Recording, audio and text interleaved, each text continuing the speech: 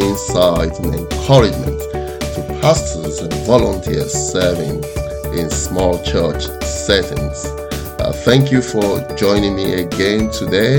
If this is your first time, I especially welcome you to this episode. If you're a small church volunteer or a small church pastor, this is a podcast that we've put together to provide insight and encouragement to people like you in order to serve your congregation or your setting with more passion and not lose sight of purpose.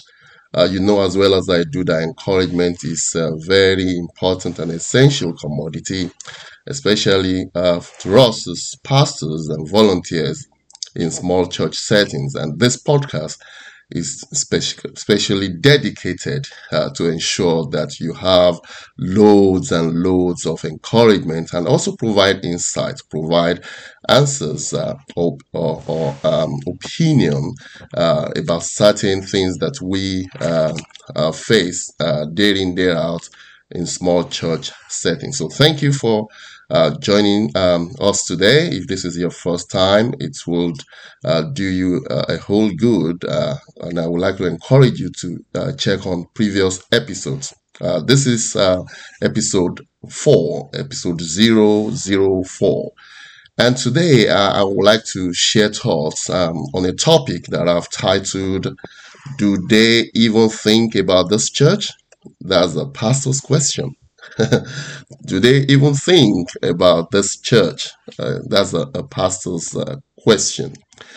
You know, in the earlier years of our church, I used to get disappointed and sometimes even frustrated by how some of our church people responded to tasks and assignments within the church. This was maybe shortly after we launched as a church, and you know as well as I do that your pastors cannot do all of the assignments and carry out all of the tasks within the church. So I would give one or two assignments to people in the team, maybe to check, to sample something, find out the price of, say, for instance, a microphone. Or maybe address an issue or come up with a plan to address an issue in the kids' church where they serve. And then, I will meet them the following week to say, oh, hey, how did you go about it? Did you find out the price or did you come up with a plan how we can resolve this issue in this particular unit and stuff like that? And then you get this blank stare and followed with an answer. Oh, Pastor, I haven't found out. I haven't thought about it. And you say, excuse me, you haven't thought about it. It's been a week, And so it could be quite very, discouraging when someone gives you such an answer. I haven't even thought about it. Because all throughout the week, your mind has been full of, trying to find answers or solutions to the issue at hand. You have been researching how to solve the issue. And then here you have someone, a member of the team, someone you have actually given the assignment or the task to help you out, who has not even given it a thought at all. So you get a bit disappointed and sometimes frustrated, and you ask yourself the question, don't these guys think about this church? You want the honest truth, Pastor? They don't. They don't. No, that's not to say that they don't love your church or that they don't love you as a pastor, but that's that doesn't mean that they have been thinking about it all throughout the week. They've got other pressing issues, to handle and to deal with. I'm sure you are asking the question. So, what more pressing? What other thing could be more pressing than the than the things of God? What other thing could they have been thinking about than the things of God? Well, that's how you see it. They don't see it that way. You see, You are the one that has been called to shepherd the flock. You are the one that has been called to the church work, to church planting work. They are not in that sense that you're looking at it. So they're not like you. Sometimes even our spouses, they get dragged into this arena whereby we think that they are actually having their minds full of what's going on in the church and how to carry out assignment and how to reach. No, they have not been called into it. Yes, they have been called to provide support. They have been called to stand by your side. But you are the one that has been called primarily, and I think we should face that reality. So what should we then do? I have a couple of thoughts, which I believe is going to be of help. I've gone through this myself, and I think especially for young pastors who are just starting out, it may be a good idea to start, incorporating some of these ideas into how you deal with this subject. Don't they think about this, church, especially when you feel, disappointed or frustrated that certain tasks that you have committed into the hands of certain members of the team have not been carried out, or at least have not even been given any thought whatsoever. Number one, I will advise you that you stop using yourself as the standard. Stop using yourself as the standard to measure the commitment of people. In other words, you may need to lower your expectation a little bit. Don't use yourself as the standard. Like I said earlier, you have been called, you have been given the assignment primarily, and so they may not be into it as much as you have been. They may not be into it as much as you are. So you need to stop using yourself as the standard to measure the commitment of people. Number two, you may need to help them to see how what they do add value to the church ministry. You may need to help them to see how what they do contribute, in a way to church ministry. Or maybe conversely, you may need to let them actually see how not doing what you have asked them to do is taken away, from the ministry in church. So you need to help them to see that they have actually been called into this. Some of people, they look at these as, some of these things that are not really spiritual. They're not a calling, quote and unquote, in that sense. They don't see it as spiritual enough, to warrant, giving their all into it. So you may need to help them appreciate that, even though what they're doing looks, looks small, or doesn't sound quote and unquote spiritual, it is indeed an assignment that if they do it well, God rewards. I'm encouraged by what Apostle Paul, by the inspiration of the Holy Spirit, writes in 1 Corinthians chapter 12, verse 28.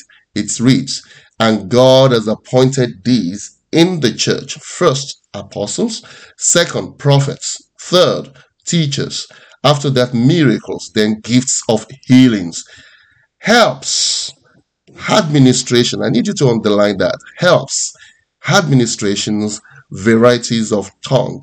Interesting how God recognizes helps and administration in the same breath as recognizing, apostles and prophets and teachers.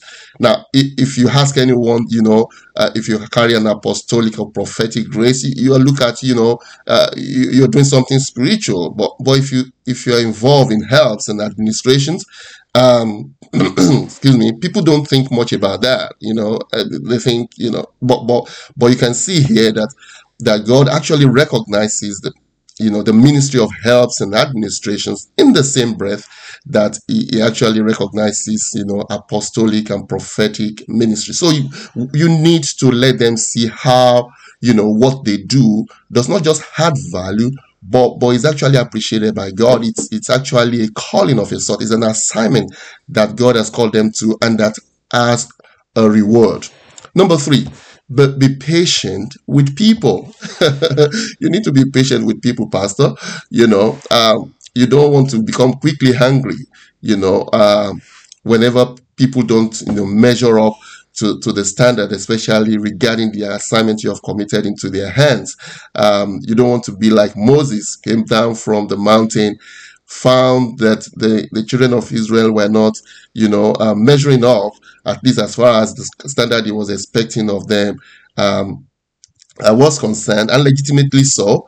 But what did he do? He shattered the Ten Commandments. You don't want to get to that extent. Be patient with people. Number 4, you need to clearly communicate your expectation to your people, and if possible, extract a commitment from them. A commitment to deliver. You need to clearly communicate your expectation and extract a commitment from them with regards to what you're expecting them to achieve. You need to not make assumptions that people will just figure it out. No, if possible, you even need to give timelines. Remember, you need to also please show respect to their time and their commitment. They have other things other than the church work, so you need to show respect for their time as well. But make sure you clearly communicate your expectation, extract a commitment from them, and you see that they are more likely to improve because they know that you expect certain things at certain times from them.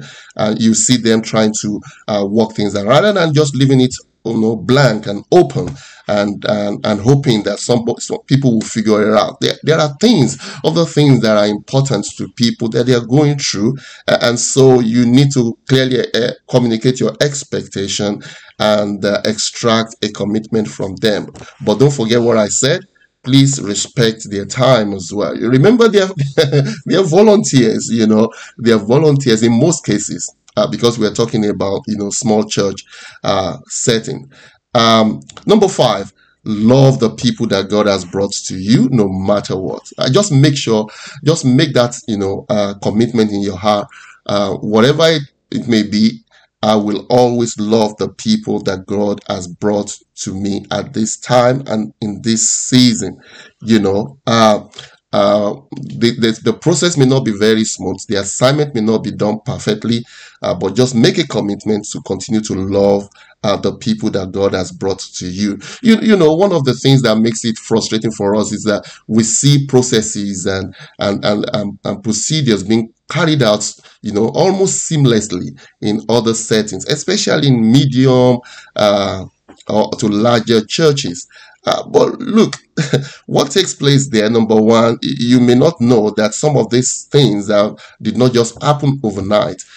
In such settings, they've probably been working on the process, for a while.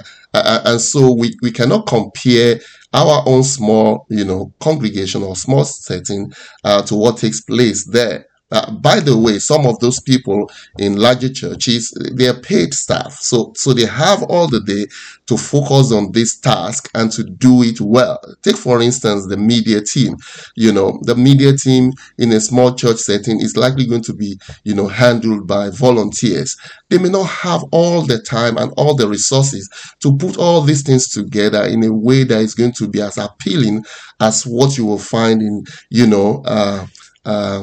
bigger churches. So you need to make a commitment to continue to love them in spite of their failings and their struggles. No, I am not in any way condoning failure.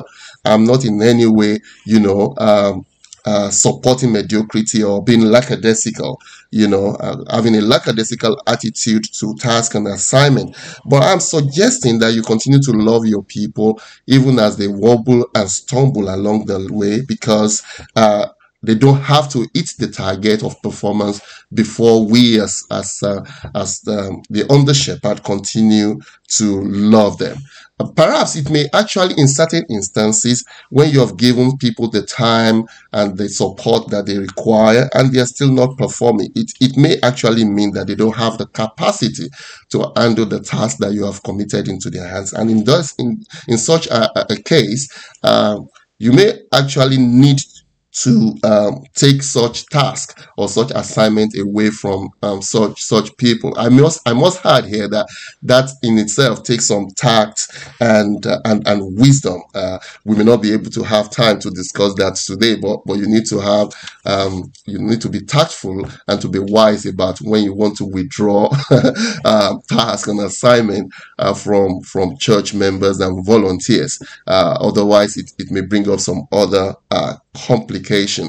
So what am I saying in essence, in summary? Church pastors, you need to be patient with the people. Yes, they are not into it as you are, and they are not likely to ever be into it, as you are, because remember, you have been called into it. You have been given this assignment, and there is a certain level of impetus, of drive that comes with this calling that you have received directly, and you are just sharing this element of your calling with others. So they may not always get it immediately. They may not always be into it, but that doesn't mean that they don't love you or they don't love your church.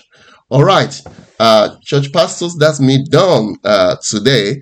And I want to encourage you to continue to serve the Lord, with passion and with purpose. I want to encourage you to please subscribe to this podcast, Small Church Realities Podcast. That way, whenever we drop new content, you are able to get to know, and also help us to share the link with your pastor friends or other people that are volunteers in other churches. That will be super, super helpful.